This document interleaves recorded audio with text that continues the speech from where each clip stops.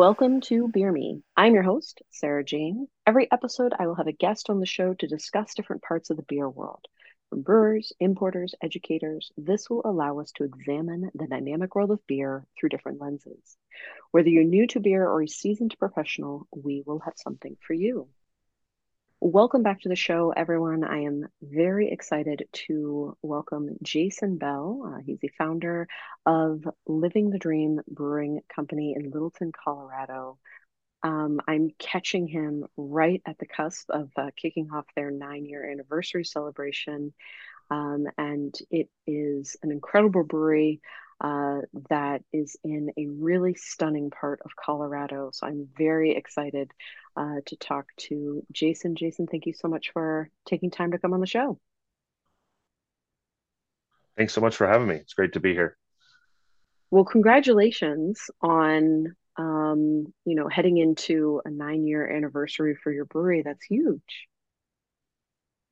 Absolutely. Some days it feels like just yesterday we opened. Some days it feels a little longer. But no, it's been quite a ride. I mean, through COVID and through everything and the ups and downs of the industry, it's kind of hard to believe we've been doing this 9 years. No, that's absolutely amazing. So before we dive into any of those ups and downs, I wanted to talk a little bit about your background, and how you kind of got into brewing and how you started to build this uh, very successful brewery. Sure. I grew up in the Midwest, in Iowa, Hmm. and um, was always kind of through education, like math and science. And I've got members of my family were all engineers. My brother and my father thought that's what I really should do. Started in it. Can't say I was super enamored with it, but kind of thought, well, it's a good living. It's what you know, it's the responsible thing. And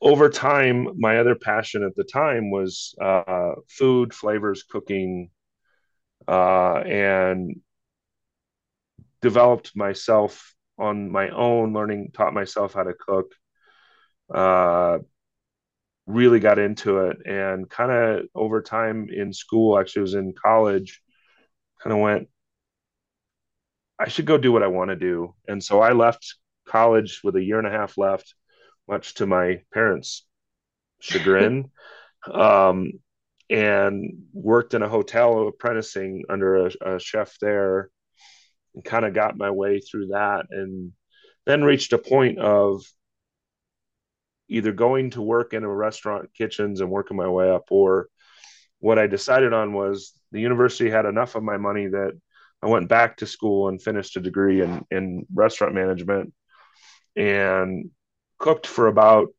7 or 8 years in fine dining, but then also went into kind of higher end chains because I thought eventually my whole thought was I'm going to open my own restaurant Hmm. and I need to learn the business side of it. And I found I really like the business side of it, but what I also found is the more I moved up, the less and less I actually cooked and worked with food. Um, so then I transitioned out to front of house management again, to thinking let's learn all aspects we can. Yeah. At the same time, I kind of started developing a passion for not just food, but wine and spirits and beer. And I'm old enough that this was really pre big craft beer times. Goose Island was around. This was the time when Blue Moon like came on the scene, to date myself a little bit. Very good. Excuse me. And started working more in that direction. And then as I got older, got married, um, the hours of the restaurant management life just got really tiring. Hmm. Now I kind of miss those shorter days, but um, went into this at this time. I'm living in Chicago, and I went to work for one of the largest retailers in the country there in wine and spirits, and that's where I started really coming on with craft beer and learning it. I was running a store in the Chicago area when New Belgium first sent um, Fat Tire east of the Mississippi. Mm. And it was like for 3 months, the biggest thing we had in our store. We sold more of it than anything else. And that was only single 22-ounce bottles. That's all they shipped. But that was a huge deal. And that's when I started to really hone in on craft breweries and realize, hey, that's kind of cool. At the same time, I was working a ton. My wife works a ton. She's actually in the wine industry. So, um, we've both kind of grown up professionally around alcohol, basically. She said, get a hobby, because all I was doing was working. So I started homebrewing, and because it took my love of cooking and flavors and let me, I also, when I wasn't doing engineering, I enjoy working with my hands. I enjoy building things. So that those things just all kind of meshed. Um, and it obviously took hold a little more than she expected. Um, but built a couple homebrew setups and started brewing and figured out pretty fast that this was something I wanted to do. I've always wanted my own business and um, quickly changed. The homebrewer mindset typically is, yeah, put a little of this in, put a little of that in. I got real focused on styles and the process and kind of developed it from there. And then we were still living in Chicago and we decided on Colorado because we just wanted to live here. Hmm. So we moved out here and I spent about a year full time developing a business plan and that stuff. And then we found investors and opened the doors in 2014. And here we are. Yeah. I mean, I feel like just from somebody who has fostered a lot of different openings, both in the restaurant and hotel world, you skipped a few steps there on, creating and then opening the doors. Um, but no, I mean, this is a really exciting journey you've been on. And I feel like, a little bit before the episode, we were talking about this where a lot of times when you're looking at a website for a brewery and you see that little blurb, right, our story, and a lot of times, you kind Mm, of read it like, oh, well, I was a successful lawyer and then bum ba bum ba bum, I'm a brewer now. yeah. And it kind of like breezes over. Anytime you read an article, it's like architect turned brewer, and there's so many steps in between, and there's such a journey usually. Um, unless Yes. somebody just has a comical amount of money to throw around. Uh, Which, it's typically those breweries don't last that long just because they're not as, you've got to really want it. It's not a way you're going to get rich. It's not a way you're going to, retire in 5 years.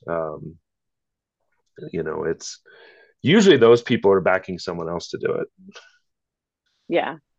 No, I feel like the brewery journey is a similar one to, a restaurant where you hear so many stories of somebody, opening a restaurant. It's like, oh, I'm a good home cook. I have a lot of money, so I Right. should, open a restaurant. It's like, oh, I'm a decent home brewer. Or, oh, I'm a big beer fan and I have a lot of money, so let's open a brewery. And I feel like Right. there's a lot of hardships because, at the end of the day, I mean, a brewery is a very unforgiving business. Very much. Very much. But also very rewarding and Yeah. not necessarily in money, but you know, when you see a tap room full of people and who are there drinking because they like what you produce and like the atmosphere you provide and the experience, or even now as we've moved more and more into distribution, um, people sending us where they're having our beer on the mountaintop or whatever, you Yeah. know, those are kind of immeasurable on how they make you feel and the reward that is, and that's something that you don't really think about before you open. You don't. You're all about when you open a brewery. our build out was about 6 months, and you were just hemorrhaging cash, nothing coming in. You're working, you know, 7 a.m. to 11 p.m. every day, just especially us because we did it almost all ourselves. Oof. Um, we didn't just say, "Hey, contractor, build us a brewery and hand us the keys."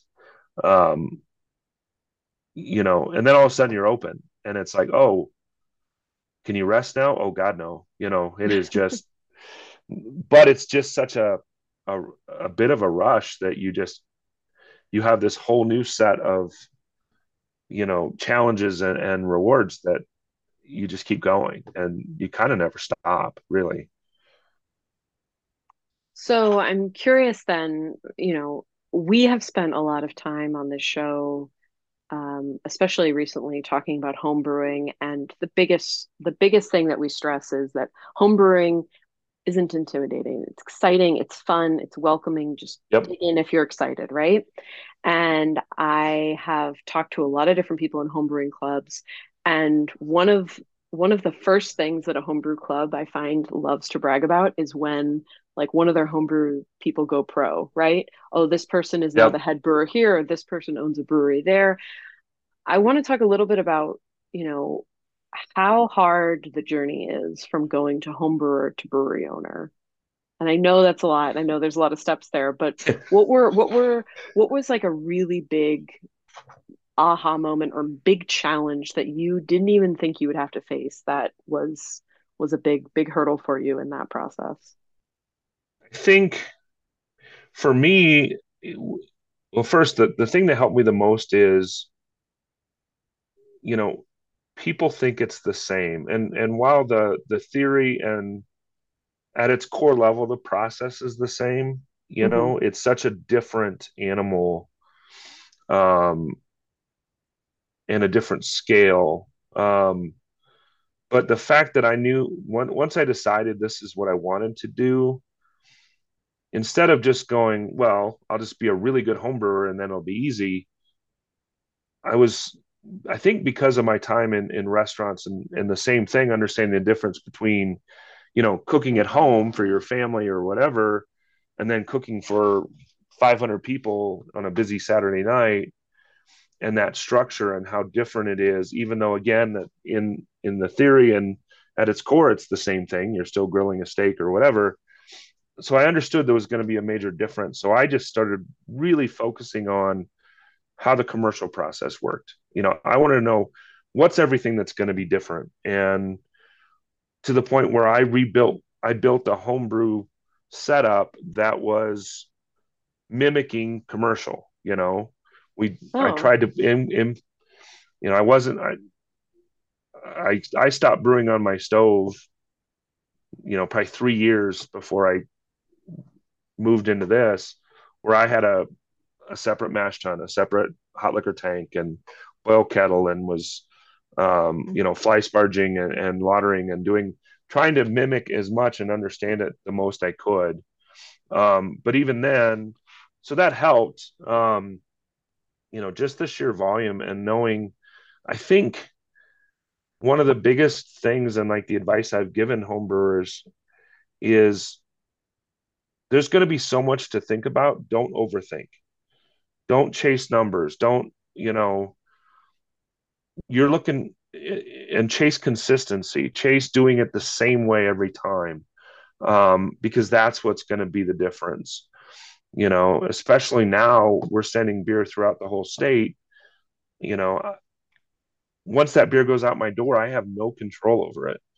That's A, scary, but B, you better be consistent. And so that's kind of what we've always worked towards, is not just the quality, but being repeatable and doing it the same way. Not just like, oh, this time I'll do a little of this or I'll do that. And, um, I think that's the big part of it. And the transition is learning what matters and or prioritizing what matters in the brewing process. Um, because it's when you have a problem with a batch or whatever, it is so easy to go down a rabbit hole. And all of a sudden you're doing 50 things that you can't repeat, you know, problem solving is probably one of the biggest challenges because, you know, you bring 5 gallons at home and the batch craps out on you, Mm-hmm. you dump it, you start over. Yeah. Now it's your livelihood. Now you've got people here wanting it, expecting it. Then it evolves into people want it and they want it to be the same as the last time they had it. They want it to Yeah. be the go-to that they're used to. And boy, they'll tell you in a hurry if it's not. Um, I think I think that's huge. I think also is throw your ego out the door, meaning don't act like you or don't in your head act like I know better. They don't know what they're talking about because at the end of the day, the customer pays your bills, the customer buys your beer. Whether you think they're right or wrong, they're right. And you have to be able to accept that. You have to be able to, I want my beer to be this. I want to, maybe my favorite beer is a dry hopped English Kolsch, which makes no sense. Well, no one's going to buy it. So you better make beers that your customers want. Um, and to me, it's finding that balance of, I have certain philosophies and thoughts about how we make beer, but then tying that in with what the customer will buy. Mm-hmm. Um, and then also the business side of it comes in because now you've got to pay for everything.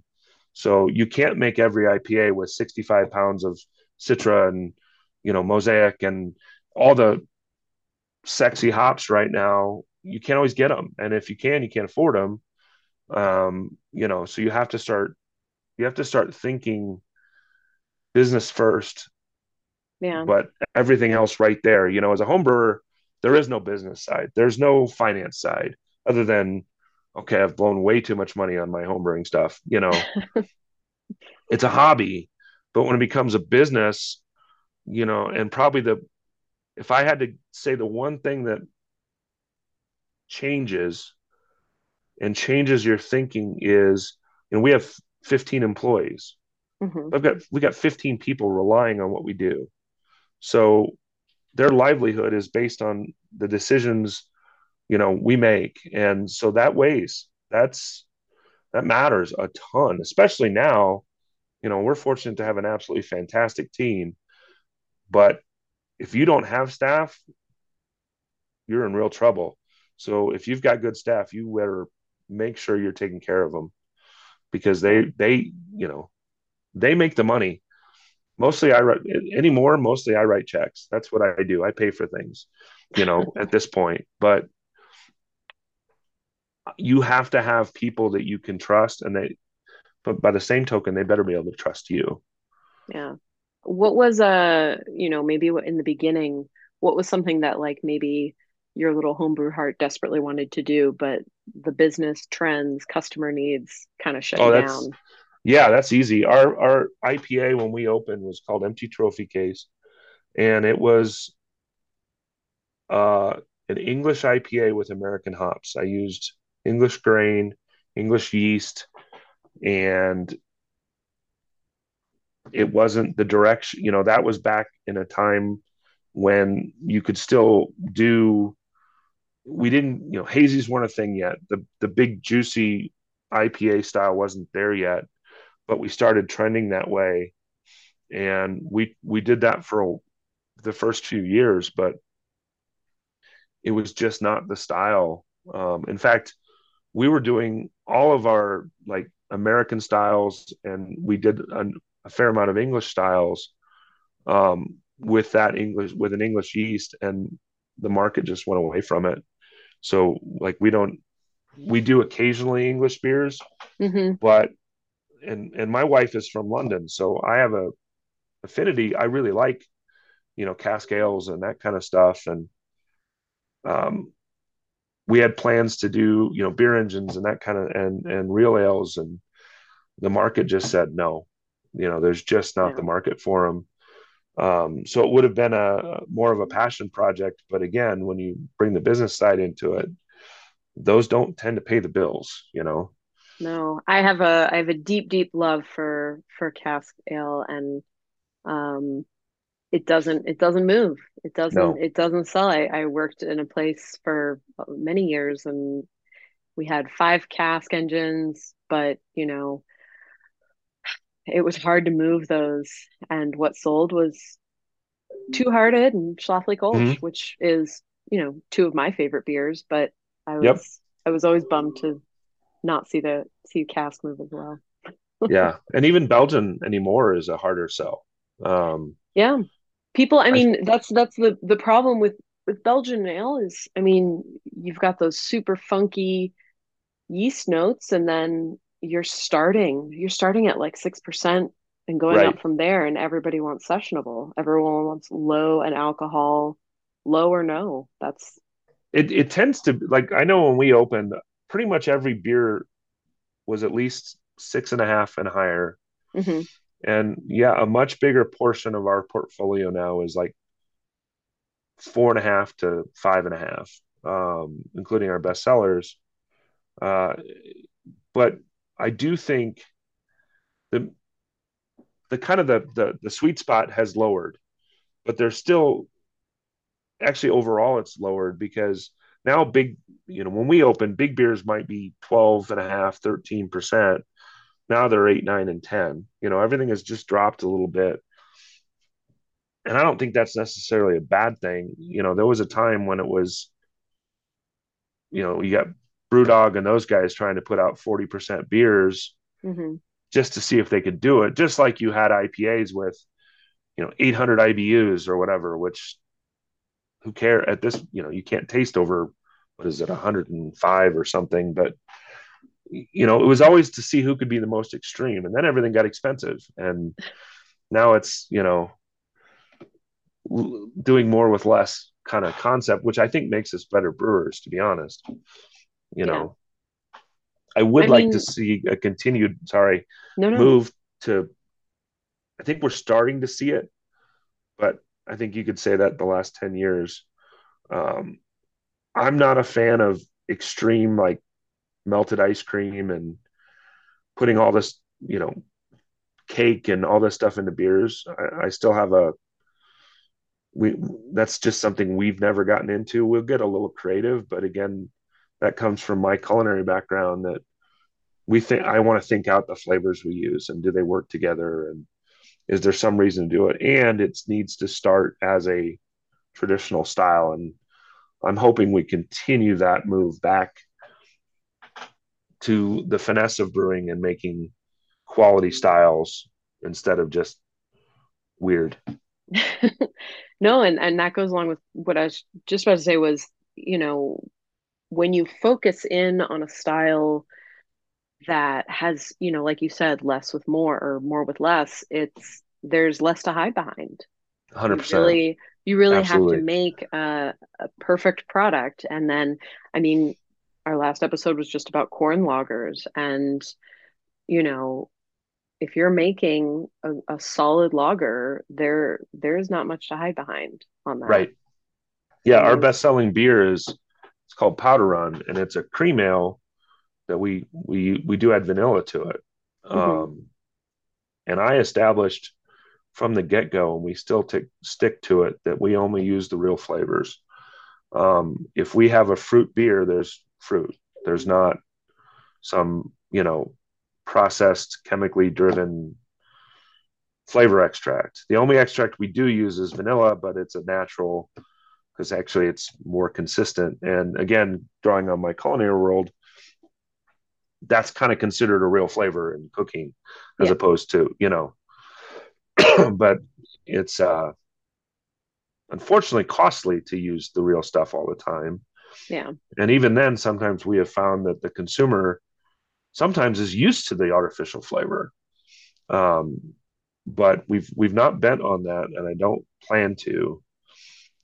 If and that's just kind of my thing. That's where I kind of that's my Alamo that I won't go past that. Because it matters. It really does to me. yeah. And I mean, this brings back to the point you made on consistency. And consistency is something we have talked about on the show a lot as far as how challenging it is, especially in the brewing world. I know a lot of the larger brewing companies, it's something I marvel at. The fact that, Bud Light is going to taste the same no matter Right. where you go. And it's brewed all over the place, Yep. because the consumption is just so high. There's no way to get around that. And to have such a consistent product with so many variables is, at the end of the day, very impressive. Say what you will about, Well, micro beer. eh, yeah, and it's, in the food world, we used to say the same thing about McDonald's. Yep. Is the food good? No. But if you want a McDonald's cheeseburger, you get one in Alaska, Hawaii, or New York City, it's going to be the same thing. Yeah. And that's impressive. And Budweiser, or Coors or whoever is the same way. And it's hard as a small brewery growing, you know, one of the ways you do that is through automation and, automated brew houses and that kind of stuff. And, we are still, we do not have an automated brew house. We are still hand stirring everything. And which the more human element, the more chance of inconsistency, unfortunately. So we have to kind of work extra hard, and as a small brewery trying to get there, it's one of those focuses I think you have to really start has to start entering the equation because a lot of us didn't or don't have the resources to buy a $200,000 automated brew house. We're on a direct fire, hand stirred, shoveling out the grain ourselves kind of thing, and so the less variables you have to deal with, the better. But boy, there's a lot of them. Yeah, for sure. And, you mentioned that you're distributed, you're part of the Colorado Crafts portfolio. I Correct. mean, that's an added pressure there where, like you said, you're sending your beer out. And, again, this is something we've talked about with the importance of beer service and making sure that beer is transported, you know, well and served at the right temperature in the right glass, a clean glass, the lines are clean. I mean, there's so many variables once you put that beer on that truck that you have no control over, that it's Right. definitely a daunting process. Yeah, we made the move to a distributor just over a year ago, Mhm. and it is a daunting process, and you better do your homework. Know they're going to take care of the brand. Talk to other breweries that are with them, and are they representing you well? Not just from the selling, and are they going to care? Are they going to really want to get behind your product? But from you know the logistics of it, are they going to keep it cold? Are they going to store it well? Do they care about dates? Do they care about making sure your product is are they going to fight for you in liquor stores on the shelves? Are they going to you know be all over bars and restaurants? Because that's a long, hard slog to get into those places. A liquor store has a decent liquor store may have 200 beers in their cooler, so there's kind of always room, somebody they can slide or whatever. But when a bar or restaurant may have 4, 6, or 8 tap handles, and they just got a new keg, and it may take them 3 months, well, you got to time it to exactly when that buyer wants to make a change. And that's what we found when we were self-distributing, which we did for a number of years. We didn't have the resources. We had 2 guys who I still have out helping sell. Um, they just couldn't be in those places that often. So that was kind of one of the reasons we kind of finally decided it's time. Yeah. And we had to be ready from a production standpoint as well to not only be able to make enough beer, but when you go to a distributor, you're handing over sometimes up to 25% to 35% of the margin or of the revenue. So you've got to be efficient too, and that again is where the business side walks in to the whole process. And you better understand your costs, you better understand how to control those. And there's just so many pieces to it. Yeah. No, for sure. And so we're coming close to the end of our time here, but Yeah. I wanted to see if there's anything kind of new and exciting on the horizon for you all. I mean, 9 years is a huge feat. So if there's, something you're excited about moving towards or working towards in the future. Well, like you said, tomorrow literally kicks off our anniversary weekend.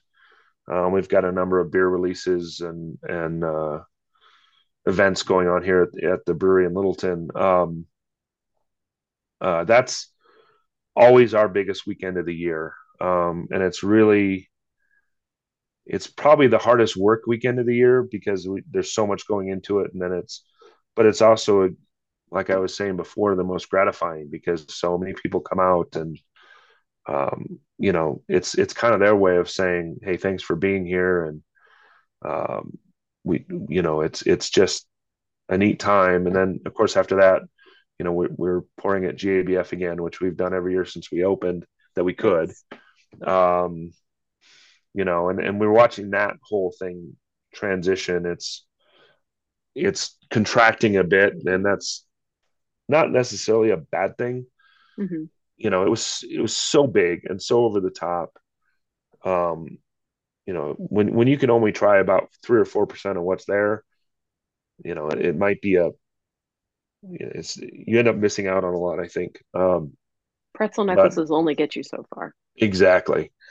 So that's coming up for us. We're continuing to grow our distribution. We are contemplating looking at going into another state. Um, that's always a tough decision because you got to make sure you don't, you can support it. What that state is, we're not sure yet, but it's kind of on the horizon for us. Nice. We're a lot of my time right now is spent figuring out our next moves. We're probably not too far away from some kind of growth move, hopefully. Although right now, the industry's it's tougher right now than it has been, I think, ever since we started. I'm seeing Yeah. more brewery closings right now, um, and more. You know, it's funny, as competitive as the industry can be, it's even still more collaborative. And a lot of us as owners talk, and we kind of get a feel for what's going on and what works. And if any of us needs help, the great thing is we all help each other out. But it's tough. I mean, it's a little harder right now. Um, People are just don't have as much money to spend, and you know, while it's wonderful they get to, you were a place of fun and celebration, and people go there to have a good time. That's really not very high up on the list of must-haves and needs, in the budget. So when things are tough, this tends to be something that may get cut, and Yeah. so you have to work hard. We work hard to try to provide as much of a value experience as we can. But we're just going to keep doing that and continue. And for us, for the next few years, it's going to be just seeing how we can grow and how we can move forward and adapt, because that's the biggest thing it's been over the last 3 or 4 years, is just how well can you adapt, and how fast can you do it. No, for sure. And um, I want to end on a quote from your website, Mm-hmm. actually. This is the first thing you see, and I like that this is kind of your credo. Um, Go confidently in the direction of your dreams. Live the life you have imagined, by Henry David Thoreau. So, listeners, if you do have the opportunity to check out Living the Dream Brewing Company in Littleton, Colorado, please do. If you're in the area, go celebrate. 9 years is a really big deal in an industry that is ever changing. Jason, thank you so much for coming on and sharing your insight. And homebrewers, I want to reiterate, this is not a jaded or an Oh episode to no. discourage you.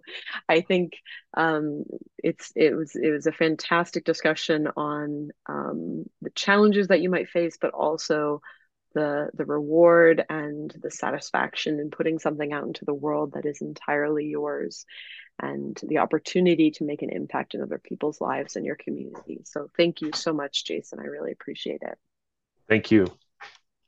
Well, listeners, this has been another episode of Beer Me Radio. If you have any questions, comments, concerns, feel free to reach out at Beer Me Radio on Instagram. We are available anywhere you get podcasts. So please like, subscribe, give all the stars, and we will catch you next time. Cheers.